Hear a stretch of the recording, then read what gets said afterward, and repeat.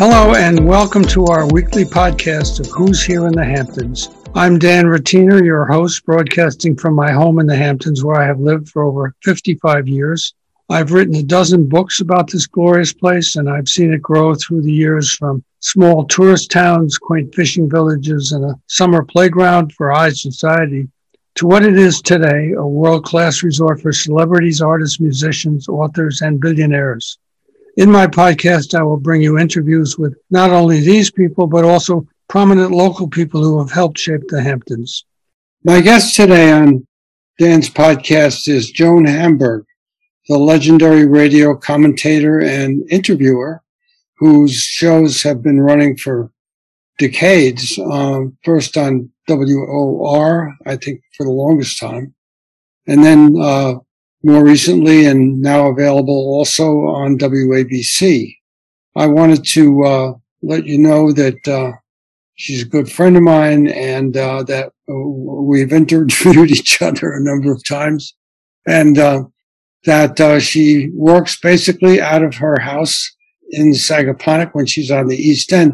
How often are you out here? Are you out here full time, or are you back and forth, or what? I'm back and forth, but I mean, you have been to my house for many, many years. We did, particularly when the weather is great, we did the shows out there, and I think we fed half the East End bagels and cream cheese. People would come just for breakfast. I remember it now that you bring it up. I envision the entire scene. It was in a glassed-in porch that was in a rambling house with a nice lawn. It's a beautiful spot in Sagaponack, not far from the ocean. Now, are you doing them in the city entirely, or no? I do both. And when I'm out there, I do the show from there.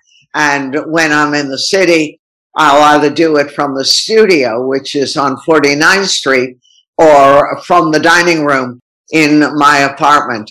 Only the breakfast isn't as good as it was when I was doing it out there all the time. Why not? I just got sick of egg salad and bacon. And if you remember, people would just push open the kitchen door, and I'd say, "Oh, who are you? You're not on the air." And they would say, "We heard breakfast is good. We're in." I see. So would you then interview them, or kick them out, or feed them? We'd end up feeding them. I see. So. What got you interested in the first place years ago of doing interviews such as you've done? I'm sure you've done thousands, maybe tens of thousands of them by this time.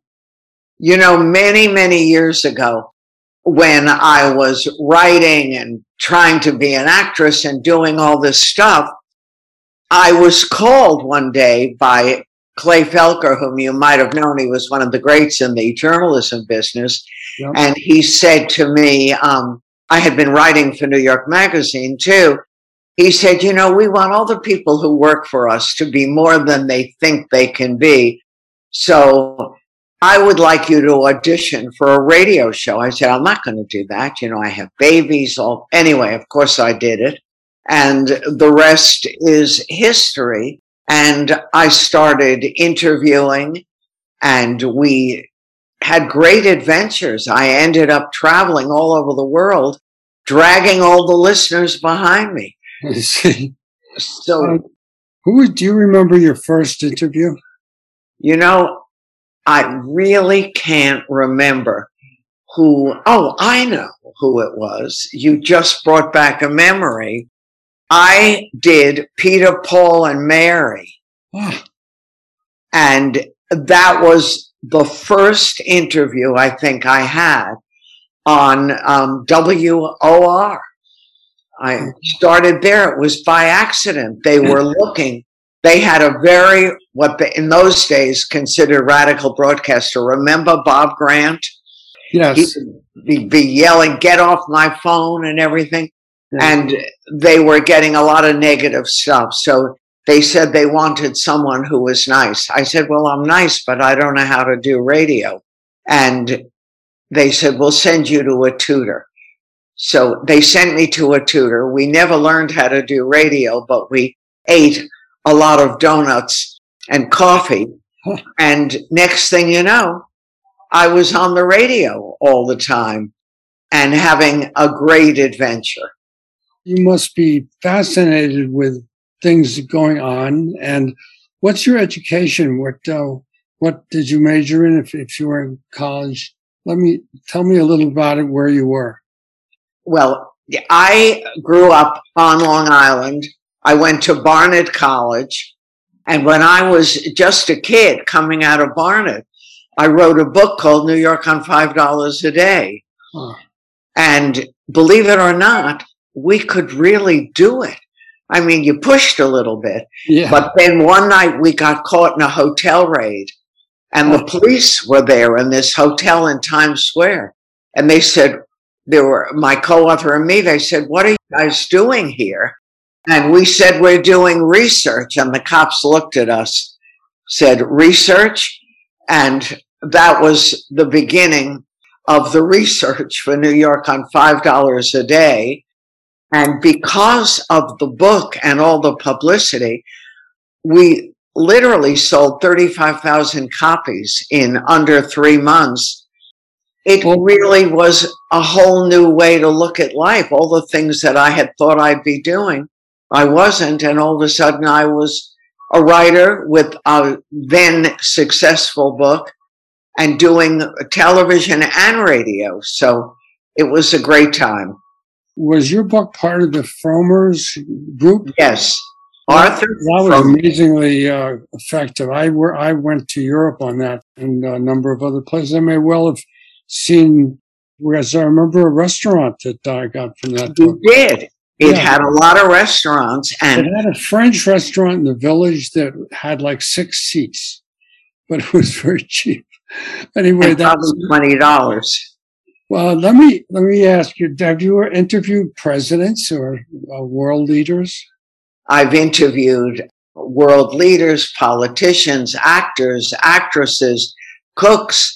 You know, when you're on the air, as I was in the early days, 6 days a week, you interview everyone because, you know, you run through a lot of people and a lot of material. Who are among the most interesting interviewees that you've had, besides me? Beside you. You are always a great interview. And you know, Dan, as you and I have both learned over the years, if someone can talk, we're home free. Right. But a lot of times, right, you find out, I used to ask the questions and then I'd have to answer the questions because the guest would be nervous or scared and in a panic state couldn't think of any answers. I remember I was working in those days with Arlene Francis, a wonderful actress and human being, and Frank Sinatra was her buddy. And she had Frank on the air. She had all these people. And her producer, a great jazz aficionado, Jeannie Bach, her producer would hand her all the questions. And when she ran out of questions, that was the end. Oh. You know, Arlene couldn't come up with more. And she had all these famous guests. And she was really one of the early stars of talk radio because there weren't that many women. And those people who were on the air were yellers and screamers. When women did that, it didn't sound good. I remember one of my mentors that he didn't know, he came to know it because I met him, was Gene Shepard, who had a show every 5 days a week on WOR, which there was a whole cult group. But who among the world leaders did you find the most fascinating over the years? Well, you know, the Clintons were always great guests. They just were amazing on their feet. And I remember out in the Hamptons, I was at a party and it was supposed to be for Hillary, but she was called for a late thing in Congress. So it was Bill Clinton who suddenly took over. And we all had to wait in line, you know, to shake hands with the guest. And I could not believe that he asked me about my son. How did he even know I had a son? asked me about his movies. He asked my daughter about her living in Russia. I was convinced someone was feeding him material, but he just was great at that, and they were great guests. And Joe Biden, when he was vice president, I had him on the air, and he was a great guest. He had wonderful stories. He knew both sides of the aisle. He was very easy to talk to. So, you do this all the time, and you know what a treat it is when you've got a guest or who can talk and tell you stories or is comfortable. Well, you're my guest right now, so can you tell me a story? What do you want to hear a story about? About your show, where something might have gone very wrong or interesting. Well, that can often happen. One day we had, and I cannot remember who it was, but it was a famous movie star. And Arlene Francis and I, we co-hosted a show at Sardi's, the famous theater restaurant. Yes. And it was always a live audience, and the guest was sitting there, very attractive. Everyone was thrilled to see a movie star. And we would ask a question, and there was no answer. And we'd have to answer the question. And this went on until Arlene Francis, who was the politest, the sweetest woman in the whole world, just couldn't take it anymore and said to him, "I've had enough. Just do me a favor. Put your hands in your pocket and grab hold of yourself." The guy was so stunned that he started to talk and didn't stop for the whole rest of the half hour.